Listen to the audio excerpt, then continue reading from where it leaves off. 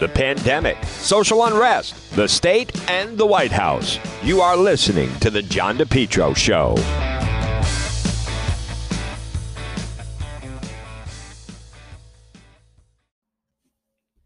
It's John DePetro on AM 1380, 99.9 FM. Folks, you can always listen online at the website, depetro.com. Well, we have made it to March. Today is Monday, March 1st. It is the John DePetro Show, weekdays 11 to 2. Folks, yesterday, like many of you, it was tremendous to see President Trump back in the spotlight, getting a chance to, first time out, hasn't been out in a while, first real lengthy speech.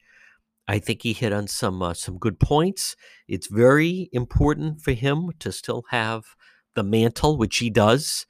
And folks, we have a long way to go, like many of you. And I don't know if President Trump is, in fact, we don't know. Maybe he doesn't know whether or not he's actually going to run again and seek a second term in 2024. If he does not, he is, without question, he is still the most popular. It is still the Trump party.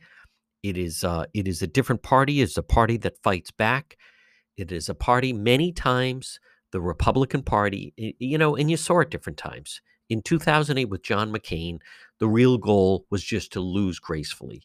In 1996 with Senator Bob Dole, let's face it, that was the point of that against Bill Clinton, was you lose gracefully. And too many times, the Rhode Island Republican Party, it's the old party, whether, with John Chafee and that whole mold, I should say, it was, is basically the model is you lose gracefully. It's like being the Washington Generals to the Harlem Globetrotters. Trump is a fighter. Trump wants fighters. President Trump brought a lot of people into the party. You have a lot of disgruntled Democrats. And I also want people to realize, and this is not told enough, you have a lot of people that maybe you grew up a Democrat and you've always been a Democrat and your parents voted Democrat and your grandparents did. But as you are now, you're an adult, maybe you're listening right now and you suddenly realize that you don't want to go march at a Black Lives Matter rally and you don't have anything in common with the people that march around screaming, defund the police.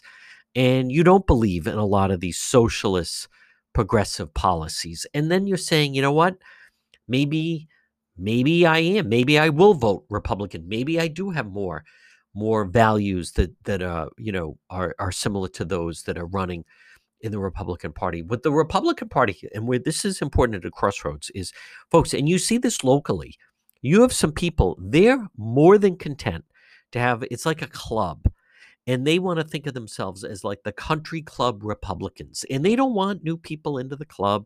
They don't want outsiders. They're more than content. And there's a lot of the locals, they're more than content to just lose gracefully. They go through it and they get to go to the convention and they're in the mode of, the late Senator John Chafee, who was the governor and then he was the senator. And then Link Chafee was, think of that. Link Chafee, 2006, was in the Senate as a Republican. Now, I mean, there's no way. Does the party want to go back to that?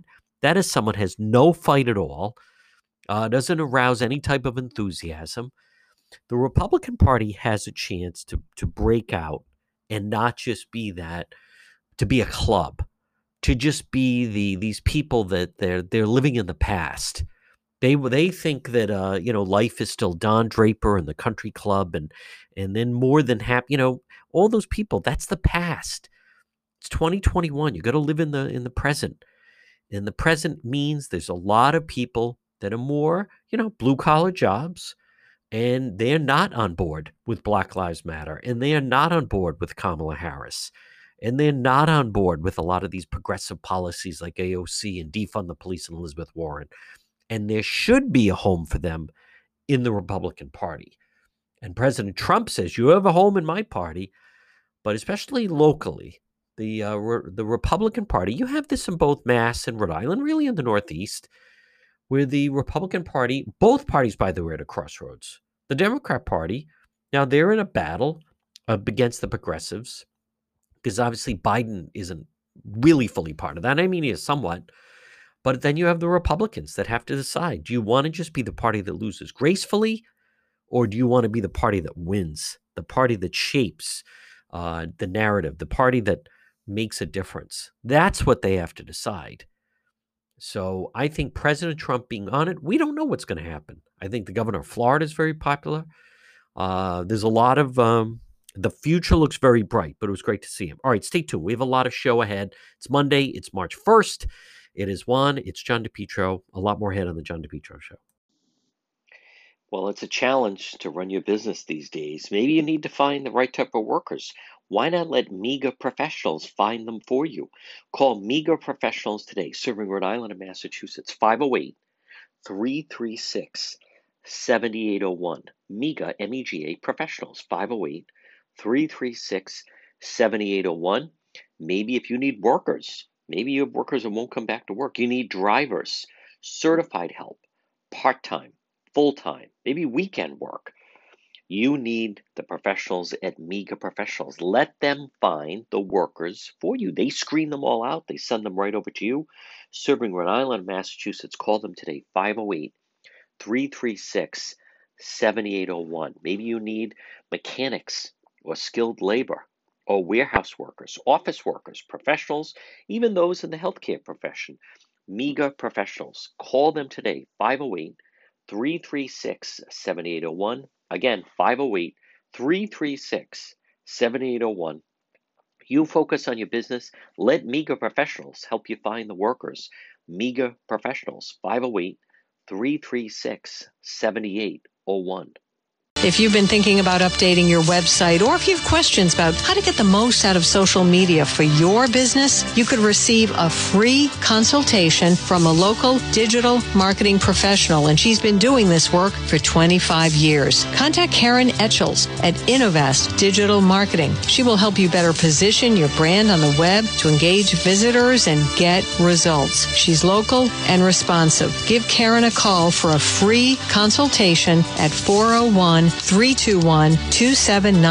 That's 401-321-2799. Or find Karen on the web at www.innovast.com.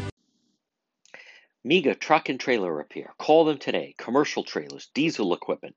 Serving Rhode Island and Massachusetts, 508-336-2110. 508-336-2110 for MEGA, M-E-G-A, MEGA Truck and Trailer Repair. As I said, commercial trailers, diesel equipment, free estimates, FHWA inspections, and Rhode Island State Inspection Station, trailer pickup and delivery, 24-hour mobile service, serving Rhode Island and Massachusetts. It's MEGA Truck and Trailer Repair. Call them today, 508-336-2110, 24-hour mobile service, and also ABS repairs, brakes, doors. Listen, if it's on a trailer, MEGA Truck and Trailer Repair, they can repair it. Call them today, 508-336-2110, 508-336-2110. It's MEGA Truck and Trailer Repair. You're listening to the John DePietro Show weekdays. We start at 11. We go until 2. It's AM 1380, 99.9 FM. Folks, you can always listen online at the website, depetro.com. It is time for our segment, Politics This Week. Joining me, he is the managing editor of OceanStateCurrent.com. It's Justin Katz. And Justin, I'd like to start off. It was 1 year ago on March 1st when, in fact, the first coronavirus case was confirmed, in Rhode Island. And we were then told they needed to slow the curve, cut the curve, whatever it was. And now, a year later, as we reflect back, how do you think the state handled this actually ongoing pandemic? Well, we didn't flatten the curve. No, flatten. In fact, right. we had multiple curves. I think in the long run, we'll look back and say. And remark on how terribly we responded. It's not just Rhode Island, although Rhode Island, Governor Raimondo certainly was one of the leaders in the country in shutting things down. And we do have to give her some credit for resisting the all-in, close down the schools for a year approach that some areas have gone. She does get credit for that, but overall, just the entire approach from the beginning to the point where, we're almost like an abused community now where I've spoken with some infectious disease doctors who are deliberately starting to try to psychologically prepare people for the idea that they might be able to go outside in the future and behave normally. I mean, we've been so beaten into this place where we're just willing to give over our rights and fear, death out there. And I mean, if you think back to when it began, that's what it was. I mean, it was the daily countdown. 1 case, 2 cases, 10 cases, cases being anybody who tested positive, whether or not they had any symptoms whatsoever. And then the death count, and then, just rhetoric about how there's death outside. I mean, it was just over the top. And I think there's a lot of blame to go for that. And hopefully though, we're with the vaccine and with, frankly, I think we're past herd immunity. So with the disease winding down, hopefully people will get back sooner than later to feeling like they can brave the supermarket without a mask. Justin, those are excellent points. It started with the people screaming about the kids that went on spring break down in Florida, and as we know, none of those kids ended up in the hospital. I find it interesting, and I just kind of thought of it, but we've heard a lot from the left about screaming about the right and Trump supporters and conspiracy theories. However, I have noticed there's never any accountability or pushback on the left that, I don't know if I'm going to say they traffic in conspiracy theories, but definitely, and I think you'll understand what I mean and agree with me, but in misinformation, such as a local UConn professor in journalism that you and I see on Twitter, when you had all those kids down at the Super Bowl, and there was a big party afterwards, and they showed all these like young college kids outside having a good time because Tampa Bay and Brady had just won the Super Bowl. These local media people, obviously, left progressives, were saying, oh, let's see how those kids like it when they're on a ventilator in 2 weeks. And my point is, they were 100% wrong. There was no outbreak from the Super Bowl. There was another local reporter always saying, remember, kids, if you don't like the mask, you're going to hate the ventilator. My point is, as we know, none of those kids ended up on a ventilator. These are members of the media and sometimes a journalism professor preaching this. So, Justin, as much as, we hear a lot now about conspiracy theories and the right and the voting, they have no problem, and there's no accountability on false information that they put out. Oh, absolutely. I mean, if you want to talk conspiracy, talk about the public health officials deliberately lying about the effectiveness of masks because they wanted people to not go out and buy them. I mean, that's a conspiracy, yes. Outright, but that's acceptable because they like the goal. And that same journalism professor you're talking about, there was an instance in Canada early on, and this is just such a stark example in which there was a death from COVID related to a church gathering, and you can't go to church, see this person died. But if you read the story, they actually had a buffet party after the church service. That's when the person caught it, and that's when they caught the disease and died. I mean, that kind of thing. And in Rhode Island, one of the big things early on was St. Patrick's Day in Newport. Oh, those kids are going to kill people. My grandmother's going to die. There were stories about personal interest anecdotes about women who were afraid to go to the grocery store to get their or the CVS to get their medicine because of those reckless kids. I mean, to the extent those fears were true, they were overblown. And we certainly learned throughout this that at least in the Northeast, our leadership and our news media are plainly not the adults in the room. They just go along with whatever the demand is, whatever panic is necessary, whatever narrative is necessary. And that's what we saw. Folks, we're speaking with Justin Katz. Our segment is Politics This Week. You know what else, Justin, is to the amount of members of the media, again, the left, definitely even some elected officials, because President Trump wanted the children back in school. And by the way, President Trump was right on. We did have a vaccine for the end of the year, and it was important. Schools are not super spreaders. But because he said get the kids back in school, think of what you and I watched August, September, October, and these people going along with this completely false narrative that the schools were super spreaders and, the teachers making out the wills and, my God, and these kids and, one death is too much. And as we know now, we know all of that was wrong. All of it was proven wrong. And again, no accountability. So much of that narrative, Justin Katz, seemed to be pushed simply because President Trump had said he wanted the kids back in school.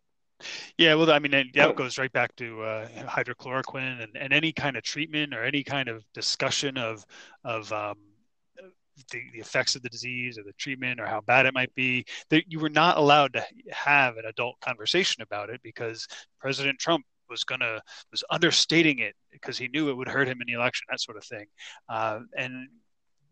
But of course, when it comes to the schools, one of the big things to remember is a lot of the anti-Trump rhetoric also conveniently served special interests on the left, like the teachers' unions, where they saw an opportunity. They rallied their ideological allies in an anti-Trump push in order to effect a policy that essentially has given their members a huge break in the past year.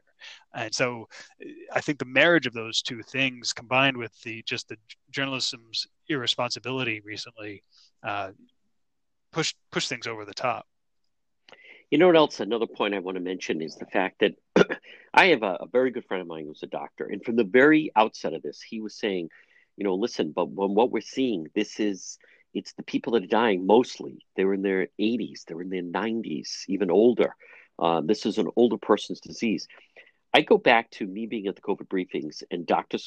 Nicole Alexander Scott, talking about equity and everyone must be treated the same. And even then, I was trying to argue, listen, this really affects older people. And why are you shutting down college activities and bars and things like that? It affects the older people or just certain communities. As we saw, Providence Central Falls had it much worse than treating Block Island and Jamestown the same. Well, Justin, now fast forward the vaccine. Look at how much the COVID numbers have absolutely plummeted like a rock, because the first people they started giving them to were the people in the nursing homes, people in their 90s, people in their 80s. It's working their way down. Suddenly the deaths are completely way down, if not even more than cut in half, simply because it's what President Trump had said from the beginning. The cure can't be worse than the disease. And it was treated as this equity thing of everyone is the same and no one must be treated differently. And Justin Katz, we have learned, especially with COVID, that was just flat out wrong. To try to treat someone 25 the same way you would treat someone 95, that was wrong. They're not of the same risk. Oh, absolutely. I mean, I've been arguing all along.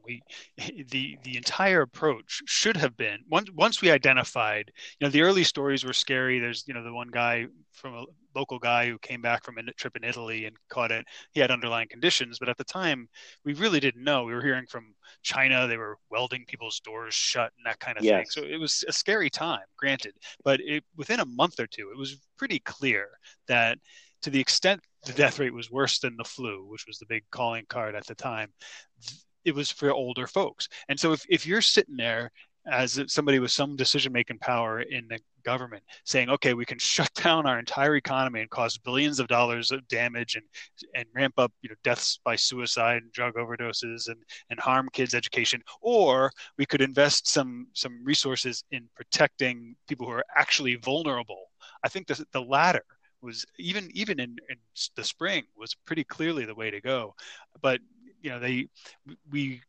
I think in the history books they're gonna study how we let the public health officials sort of take control and gave them carte blanche to say, all right, you're in charge.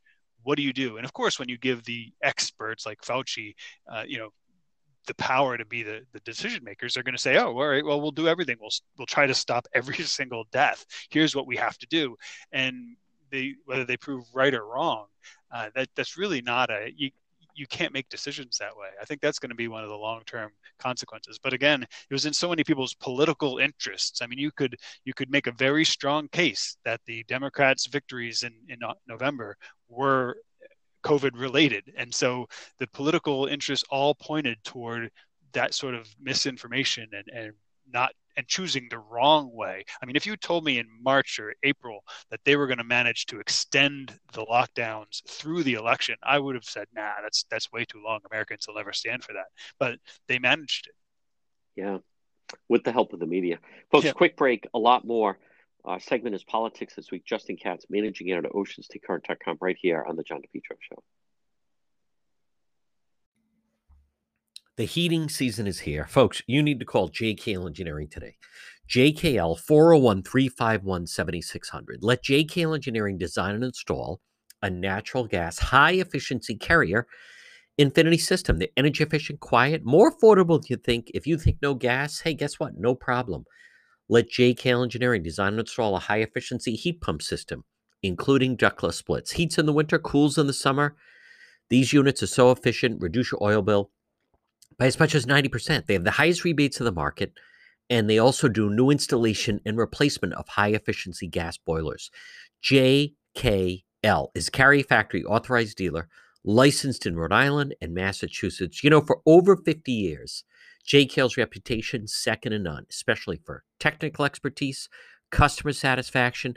JKL is an approved National Grid VPI installer. JKL is also a Navient certified factory dealer. Call JKL. System replacement, oil to gas, or for a heat pump. Remember, estimates are free. Financing is available. They're licensed in both Rhode Island and Massachusetts. Call JKL Engineering right now, residential or commercial, at 401-351-7600. JKL, they'll do it right the first time. Now call them. You don't want to get stuck with an inefficient heating system. What if it starts to get really cold? Call JKL right now. Free quote, free estimate. Estimates are free. Financing is available.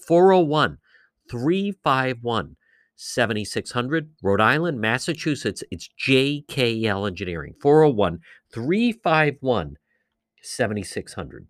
Have you been thinking about updating your website? Do you have questions about how to get the most out of social media for your business?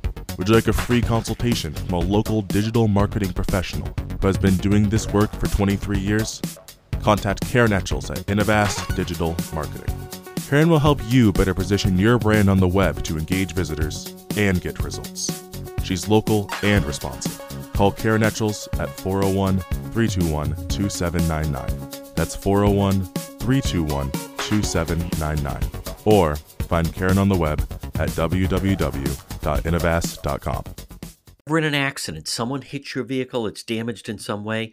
Pick up the phone and call West Fountain Auto Body, 401-272-3340. They're located 400 West Fountain Street in Providence. Folks, as you're riding along, you just never know. You could be dealing with a drunk driver, someone not paying attention. How about the people texting and driving? If you ever damage your vehicle, call West Fountain Auto Body, 401-272-3340. Several reasons. One, they'll handle everything for you. Two, they're going to work for you, not the insurance company. And three, they'll make your car, it'll look like it just rolled out of the showroom.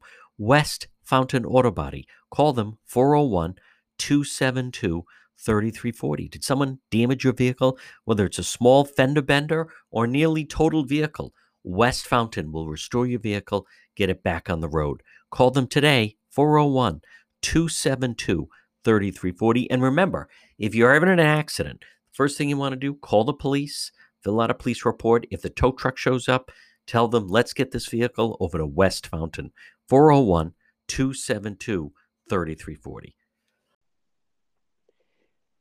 Our segment is Politics This Week. With me is Justin Katz, Managing Editor, OceanStateCurrent.com, right here on the John DePietro Show. Justin, as we speak, it would seem, unless there's some curveball coming that we don't know about, but it would seem that Rhode Island Governor Gina Raimondo is in her final hours and days now as the governor of Rhode Island. Now, it's interesting because she will get the full Senate confirmation, we believe, to become Commerce Secretary for the Biden administration. When you think about this, her last full time in front of the media, Justin, was in fact December 22nd was the last time. Governor Raimondo, I maintain if you're her and you have political ambition, she is absolutely doing the right thing by jumping off. Probably wanted to do it sooner, but look at what's going on in New York with Cuomo. Look what's going on some of the other popular governors around the country, even Governor Baker. But how do you think, what do you think the future bodes for Rhode Island Governor Gina Raimondo should she want to seek office, higher office in Rhode Island? Now, the only thing left, granted, she's going to be Commerce Secretary, would be if she were going to go for, at some point in the future, one of the two Senate seats that we have. I can't see her doing anything else. But what do you think of just about her political future? Well, I think a lot of that's going to a lot of that is kind of in the murk of the future, where we don't know how the Biden administration is going to fare. I mean, I suspect they're going to fare poorly, but we don't know how the public will respond to them. Right. A lot could happen in that regard. I think her future hinges on a lot of that. Also, some of the unknowns. I mean, if Governor McKee comes in and kind of addresses all the problems in a rational way and gets us back on a secure footing, people might not harbor any bitterness, even as things fall apart from Raimondo's doing. If that doesn't happen, they'll have much more bitterness toward her. I don't know. It'll be interesting to watch. It depends just how the economy does nationally. I don't expect it's going to do very well, and she may do. It's not unknown once people get into the federal government like that, where they move for a while and then run from another place. So that's another possibility as well. What's interesting, Justin, and again, it's with Rhode Island Governor Gina Raimondo. She changed the dynamic of that office and really politics of Rhode Island as far as the amount of PR positions that went into all these different agencies greatly went up, as Kathy Gregg has written about under Governor Raimondo. And not only that, a story that was lost with the whole Cooler and Warmer debacle. A lot of people just write it off as it was a mistake with the tourism and the slogan and so forth. But what was kind of missed about that was the woman that was put in charge of it. Her real job was she had been a fundraiser for John Kerry. So kind of an unknown below the surface. Again, sometimes it's tough to get some of these documents, but the whole reason she was hired was really not to oversee the rollout of the tourism and the campaign slogan. It was really, think about that, someone who was a professional fundraiser at a high level. John Kerry was the 2004 nominee for president, was really hired in a marketing job, but her real goal was then going to be a fundraiser. The other thing that also came out that a lot of the media skip over was in the rollout of Cooler and Warmer, there was all this money paid to to this big New York PR firm. And it was under the guise that they were going to be doing this big rollout for the state. But as we've since learned, and we continue to see it, their real role was their client was not the state of Rhode Island. Their client was the governor of the state of Rhode Island. And that's one of the big reasons, you'd see these articles in the Wall Street Journal, even just 2 weeks ago in the New York Times that then Rahm Emanuel mentioned on ABC's This Week. I think Governor Raimondo, maybe her greatest achievement was understanding, and I'm not saying this is a positive thing, but just for her personally, in the PR campaign of getting herself out there in all these national pieces. And you remember, Justin, she was listed as one of the top 50 leaders in the world at one point and was going to go to Davos. Raimondo always had her sight on the national stage. Oh, yeah, absolutely. And you make some great points there. I do wonder if we'll see, and I hope not, but we'll see if she actually changed politics or if it was just a unique to her kind of thing. I mean, the way I look at it is she came in like a top executive at a company sometimes comes into the company, makes everything about them, about their career, so that they can move on, use that as a springboard to the next big gig. That's what she did. She brought that sort of selfish corporate mentality to the office of governor. And I mean, we're seeing it now with her abandoning the state at a critical point, disappearing for a couple months, as you mentioned earlier. That's really about that. And we saw it pretty quickly, as I've mentioned again and again. One of the more striking things to me early on was how the Commerce Department just essentially became a PR wing for Governor Raimondo and in their op-eds and stuff. It was almost Stefan Pryor was brought in to be a Raimondo booster.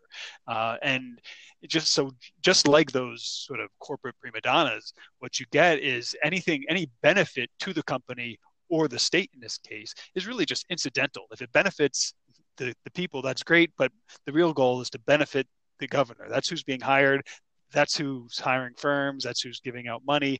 That's the star that everybody wants to tie themselves to. And I think that's what we've seen. And there is a reasonable chance that it was just Raimondo.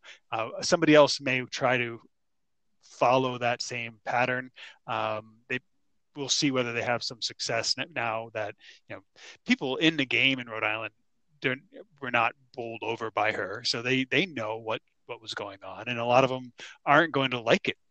They don't like that idea, partly because it ruffles their feathers and they get used and then left, as we've discussed with the news media recently.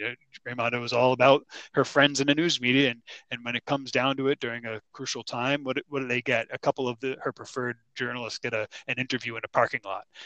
So I mean, I don't know that we'll see this again and again, although the PR thing is definitely beyond Raimondo. We see this with, more and more with Cicilline and others hiring journalists to be on their PR firms, using a lot of public money to Seth Magaziner using his office to send out press releases that are clearly campaign related. That, I think, is a new normal, but we'll see how much the rest of it continues to be the case. Folks, our segment is Politics. This week with me is Justin Katz, managing editor at OceanStateCurrent.com. Justin, something else that occurred to me is she also recognized the power of Twitter. And what a lot of people don't realize is the governor sometimes, she would talk directly to a member of the media, and very much of like, we're off the record here. You're not going to quote me. I'm on background. You're going to just say Raimondo sources. But she would tell certain reporters now, very small number, but I need you to put out on Twitter, which goes out instantly, not for the 6 o'clock news, not for the 11, that the governor, just as an example, I really like my job here, and I'm not just going to take anything in the Biden administration. And boom, there it would be on Twitter. Sources close to the governor say she really enjoys the job of being governor. She's not just going to take anything. So that would go like direct pipeline out there, when in reality, behind the scenes, this was like the message to the Biden people was from what I was told, was just anything that opens up. Like she, I'll give her credit. She knew the ship was going down with all the governors, all the lockdown. You can see her popularity now is, I think, half of what it was last spring. But the ability to manipulate the local press to get out the message that she wanted and needed, and was not afraid, she would talk to people directly. Like suddenly there's the governor on the other end of the phone telling you, I need you to put this out like right now on your Twitter account. And boom, there it would. And those tweets would many times, it would shape the news, and other people would then just, as you know, retweet it, which is a way of then just sharing the story. And I think that's an untold story of her manipulation of the local media, knowing how to do that, and making sure her narrative was out there. And I'll give her credit. She was successful with it, and understood also this wasn't going to be a way to, for instance, use Facebook or wait till the next day. Or, we used to see at one point Channel 10 said, connect to the Capitol. We have an exclusive once a week with the governor. Or, then Channel 12 picked it up with every Tuesday, Kim Kalunian speaks exclusively. She was very good, Governor Raimondo, at making the media feel that they were special and they had something of value, and then running with that. And then when you do that, you stand a pretty good chance of manipulating how the story is going to come out. So any other final thoughts on that? Well, yeah, certainly. I mean, the 2 points I add to that are, she also, as you pointed out from time to time, especially on Twitter, gave a phone call to a journalist who had a bad day, basically, I saw that tweet. Stay strong, gal, that Good kind point. of thing. She also used that leverage and leveraged the identity politics of it. But I think there was a stick side to the whole thing. And I think that'd probably be harder to find, where, I noticed very early on when she came in, it used to be that I could get answers from just about any high level Rhode Island official, hey, what's up with this tax rate, that kind of thing. And right. That's doing this. Instantly, when she came in, the messages came back, I have to go through the official channels. So that meant she was cracking down. So it wasn't just that she was friendly with the local press. If you didn't treat her like the royalty she wanted to be, you couldn't get the answers you wanted. Right. And so that's the other side of it. You couldn't be out on the outs with her. And I think that story may come out in local press lore when she can no longer do that to people. But I think that's an untold part we haven't seen a lot of. One final thought that I also think she's kind of gotten a free pass on was her wanting this gender war politics. This is maybe even a discussion for another time, but the gender just narrative that she was on, and the fact that she was even willing to compromise the Rhode Island State Police. That Colonel Anna Sumko, she wanted to have, we're going to have a woman at the head of the state police. That appointment was a disaster. It demoralized. It couldn't last any longer. She had to then bring in Jim Manny. That was all done at the expense of, for the election, I want to have a woman as the head of the Rhode Island State Police. And it caused a lot of damage within the ranks. It caused a lot of different problems. That woman was clearly not up to the job. That was the epitome of the Peter principle. And she was, I should also demonstrate it, if she was willing to do that with the state police, she wasn't going to hesitate to do that with some of the other departments. Folks, we're going to take a quick break. A lot more. Justin Katz, managing editor, OceanStateCurrent.com, right here on the John DePietro Show. While the pandemic rages on, you need to stay healthy. You need to take care of your health. You need to stop in and see Marie at It's My Health, 1099 Mendon Road in Cumberland, right across from Davenport Restaurant. Call Marie. I call her the Queen of Health, 401-305-3585. You've seen her store. It's right in that old white church. It's My Health, because, folks, it's about your health. 1099 Mendon Road in Cumberland. Shop local. Stop in and see Marie. What do we have? Well, vitamins, herbal remedies, trusted companies who understand quality, integrity, local products like the incredible acai berry. She also has honey, maple syrup. Marie at It's My Health, 1099 Mendon Road in Cumberland, right across from Davenport Restaurant, has over 250 bulk herbs, teas, and spices that can be purchased by the ounce, plus box herbs and teas. The service is the best, plus hemp and CBD products, plus massage therapy, reflexology, Pilates. Folks, stop it and see her. It's My Health, because it's about your health and staying healthy. And children's vitamins, 1099 Mendon Road in Cumberland. You can call her at 401-305-3585. Stop in and see Marie. And It's My Health, 1099 Mendon Road in Cumberland, right across from Davenport Restaurant. Because remember, it's your health. Stop in and see Marie at It's My Health.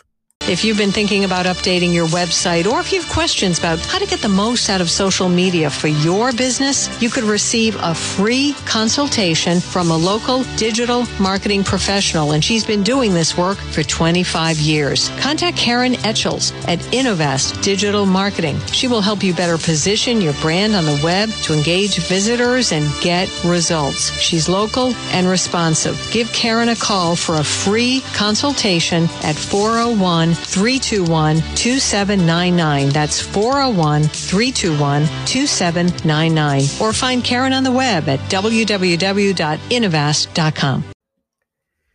This winter, you can depend on Henry Oil. Call them today, 401-521-0200. Make Henry Oil. Make the switch. Make Henry Oil your reliable, affordable fuel oil delivery company. 401-521-0200. Residential, commercial fuel oil delivery, fuel oil, diesel, gasoline, reliable, affordable fuel oil delivery. It's Henry Oil, serving most of Rhode Island and southeastern Mass. Call them today, 401-521-0200. Remember, with Henry Oil, automatic delivery, budget plans, service contracts, lock and cap pricing. Check out their website, henryoil.com, or call them today, 401-521-0200. Henry Oil. Since 1947, they have a great family history, and they are just terrific. You can depend on Carmine and Lori and the great folks at Henry Oil. Call them today, 401-521-0200. Check them out online at henryoil.com. Residential and commercial fuel oil delivery, service contracts, budget plans, reliable, affordable fuel oil delivery. Serving most of Rhode Island and southeastern Mass, it's Henry Oil. Call them 401-521-0200. This winter, I'm asking you to switch to Henry Oil online at henryoil.com. You're listening to the John DePietro Show. Our segment is Politics This Week. With me is Justin Katz, managing editor, OceanStateCurrent.com. Well, Justin, this is so unusual. An election in Rhode Island in March, all has to do with bond issues. I'm going to go on a limb. They're all going to pass. I don't have faith in our election system. I think one of the more disturbing stories is that the Providence Chamber of Commerce, led by Lori White, is in favor of all of them. And these are all, by the way, going to union. These are all union jobs. This isn't even private sector. The private sector can't even go for these jobs. This is for projects that, because of the way they bid out, if it's a $50 million project at URI, if you put it out to the private sector so they could bid on it, it'd probably come in somewhere around 40, 45. But what is the thoughts of as far as the Rhode Island Center for Freedom and Prosperity regarding all these bond issues? Right, well, putting on my hat as the research director for the center, we were asking people, as you say, it's unlikely, it's an uphill battle, but we're suggesting people just vote no across the board, because these are terrible. I mean, some of the you have to maintain your infrastructure. Okay, fine, and we understand that, but especially during this time of economic downturn, it's just not the thing to do. And two key points, I think, to remember. Some of them are actually more policy, grants to arts folks and that kind of thing. They're not. They're really programs. They're not capital expenses that you would normally borrow for, and that's a problem. That shouldn't be what these bonds are for. It's really just a way to hide deficits that the state has and pay off constituencies. The other thing to notice is the huge interest on these things. I mean, I think it's 400 million in bonds and around 250 million in interest. So you're talking, it's around 60% of an interest we're going to be paying on these, which, keep in mind, bonds are supposed to be low interest because they're guaranteed. You're really not risking anything when you buy bonds. You're essentially letting somebody use your money, and they're borrowing it and giving it back to you at interest. There's very little risk, so there should be very little reward for that. But it's the estimates that the state is using are ridiculous, to the point where if you paid for some of these, if you paid for the university infrastructure bond outright, found some $60 million or whatever in the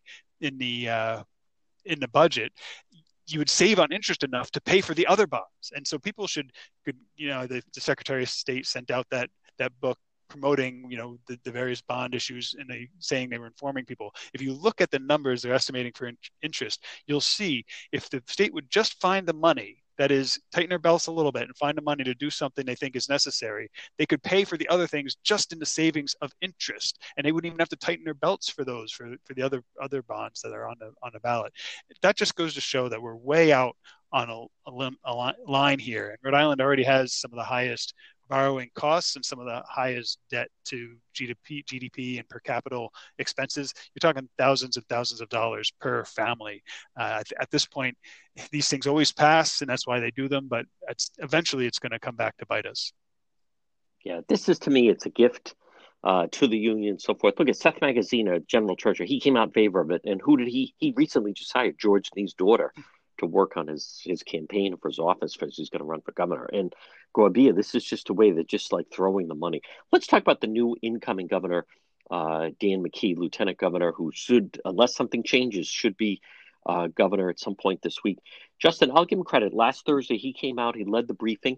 I think he's going to enjoy a little bit of a honeymoon. He's got a different demeanor. He's obviously a very serious guy. He's not a kid. He's not a young political animal. Has a completely different disposition than Rhode Island Governor Gina Raimondo. Just your thoughts. I thought Thursday, if this is a sense of how it's going to be, seems like he seems earnest, sincere, doesn't try to seemingly use a lot of spin. But what were your just initial thoughts on him coming into the job? Well, I was glad to see Raimondo starting to, executive order that he's really in charge of the budget at this point. According to the executive order, I'm glad to see that she at least had that kind of foresight to start bringing him in a little bit. I think, I think my expectation is we'll notice the difference pretty quickly. And partly for some of the reasons we were talking about earlier with just Raimondo's obvious careerism. I think that was the main focus of her administration, and it showed. Whereas I think, especially among the mayors in Rhode Island, the homegrown politicians who've been here their entire lives and don't appear to have any. I mean, he may one day, who knows, run for Congress or Senate or something, but it's not, you don't look at him and say that guy's running for Senate. And I think that's going to be a big difference in the way he operates and the way things get done. And his relationships with the mayors will bear that out and keep his eyes focused on Rhode Island. The one thing that does kind of worry me, mostly evident in his relationship with the teachers unions, is here's a guy who spearheaded mayoral academies, a type of charter school in Rhode Island, and seemed to be very conciliatory to the unions, to the point of saying teachers ought to get the vaccine at the head of the line. That's right. I mean, he's up for, part of the problem is he's up for re-election pretty quickly, especially when you consider that a big part of his re-election is going to be the primary and not the general election. Correct. And so the thing that worries me is he's going to have to make a lot of promises to get past that, the kind of the progressive / union pummeling block or gauntlet that he's going to have to run. And I just hope he doesn't go too far trying to keep that constituency in order to get his first elected term as governor after he finishes out Raimondo's term. Are you hearing anything on who he may select as his lieutenant governor? I've heard that, and I think I mentioned this, but not this past week, but last week, the head of the Providence City Council, Sabina Matos, she was a guest with Joe Paolino on his Sunday morning program on Channel 6. I've heard now it's actually the McKee people that had Paolino have her on, kind of float her out there, see how she does, give her some experience in doing a full half hour. It was more of a conversation than an interview. But are you hearing anything on the lieutenant governor position? It's kind of, I don't understand these people that are putting their name out like they think it's a drawing or an audition. I mean, it's some of the names that have made it there, from a television weatherman to just some of the other people that some of the Republican that ran for Congress. Why would you even put your name as if he's going to be selected? It's not a lottery, like, someone's going to get there, like you think it's going to be a drawing. But you hearing anything or any other thoughts on that? Well, I think there are two parts to this story. I mean, one is how it's becoming one of those quirky Rhode Island stories where the high school senior and the politician best known for wearing a hot dog suit. I mean, we're getting those kind of folks coming out mainly because of that impression, like you can apply for it. There are no real qualifications. So, whatever, you get a headline and put the article on your wall, frame it, and you ran for lieutenant governor or something like that. That's one story. The other, though, I think goes back to some of what we were talking about with Raimondo and the identity politics. So some of the push is you must appoint a woman, because now that with Raimondo gone, now the elected officials are imbalanced toward men. Good point. Which is just that destructive identity politics, as if that's the reason to pick somebody for something. And that may be if his team was floating Matos, that might be wise, just to try to find some way not to cross the progressives at this early stage. But I think I don't have any insight into who he's going to pick. But I'm mainly watching it as an insight into which direction he may be going in the future, and how much he's going to be willing to capitulate to the left. Yes, and I mean, to me, I look at it as strictly who is it that could help him win the Democrat primary September of next year, 2022. I mean, I don't see any other reason why you would pick someone that doesn't help you get to that goal, because that's where his future begins and ends. Right. So if he cannot win that primary, his political future is over. So I think I can't see where they don't lean towards that. I think it is also interesting that, remember, this would be appointed. So these are people who they don't have maybe the infrastructure or if you want to say the guts to actually run for an office, but they want to be appointed to an office. It's a whole nother ballgame. Justin Katz, you have Providence still. They don't have the teachers. They don't have a contract. That's going to be one of the first things McKee will have to deal with somehow, because the state took it over. But it is incredible. The scores are worse than they've ever been because of the pandemic. And yet you have people like Senator Mary Ellen Goodwin and in the state Senate, where they've put they're trying to full moratorium and trying to hold back any expansion of charter schools. If that is not to me, an example of just the corruption of politics and just how, no one being objective would ever make a move like that. It is just the absolute definition of selfishness. It's politics. It's their own selfish agenda. What are your thoughts on the state Senate trying to have a moratorium on any new charter school? Well, I mean, how much clearer could it be? There's a new group out. Yeah. think they're called Stop the Wait Rhode Island, meaning stop the wait for charter schools. That they've got something like 10,000 students applied for fewer than 2,000 seats available last year. I mean, it's an indication of the problem, and the fact that our state government is going so far as talking moratoriums. I mean, on Ocean State Current, Mark Zaccaria had a Rotary Reporter segment where he pointed out that in the House, the chairwoman of the Representative Kano of the committee, instead of going back and forth to supporters and opponents of the policy on the table, let the unions talk for like 2 hours before any parents got into it. And to have that kind of contempt, it's almost hard to see how people just aren't banging down the doors. I mean, it's time to, in some regards, it's time to stop playing nice with these people, because they don't play nicely themselves. I mean, one of the things that struck me was Gary Sass's Hassenfeld Leadership Institute, which is proving to have a really terrible, inappropriate name.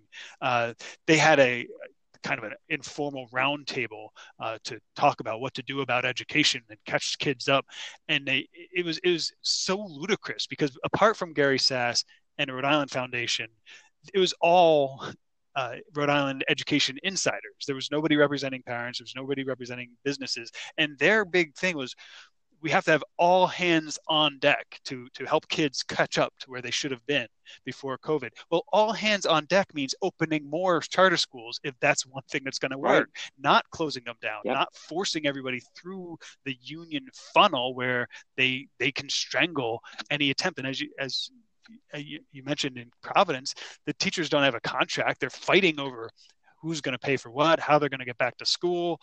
There's a representative who's a teacher in Providence who's complaining she didn't get paid because she took a couple weeks off because she had a close contact. I mean, that's a personnel issue they can work out, but that shouldn't be the focus. I mean, the focus is kids, families. We've got to get them learning and back to school, and all hands on deck means giving them chances. And I don't see how much clearer it could be that our government does not serve the people of Rhode Island, but serves the special interests, as chief among them the teachers' unions.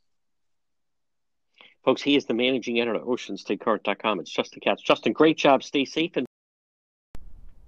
folks, remember, for all your tree service, well, you want to call Yankee Tree. Call them today, 401-439-6028. Yankee Tree Service, yankeetreeservice.com. What can they do? They do it all. Tree trimming. Experts based right in Lincoln. Tree removal since 2006, and also 24/7 emergency service available. Call Yankee Tree Service today, 439-6028. 439-6028. Whether it's tree removal, stump grinding, tree pruning, emergency service, bucket trucket service, and bobcat service. Since 2006, they've been performing tree removal service. On top of that, nothing stumps. Yankee Tree Service, they provide stump grinding. Enjoy your landscape without the eyesore. As far as pruning, well, let them get up there. Oftentimes a tree can be pruned instead of cutting it down. At Yankee Tree Service, their licensed arborists help you decide what's best, the treatment plan for your tree. And maybe it's an emergency service. Did something come down? Call them today, 439-6028, 439-6028. If they have to, they get right up there in the bucket. Yankee Tree Service, since 2006, tree trimming experts. Give them a call, 439-6028, or online at yankeetreeservice.com.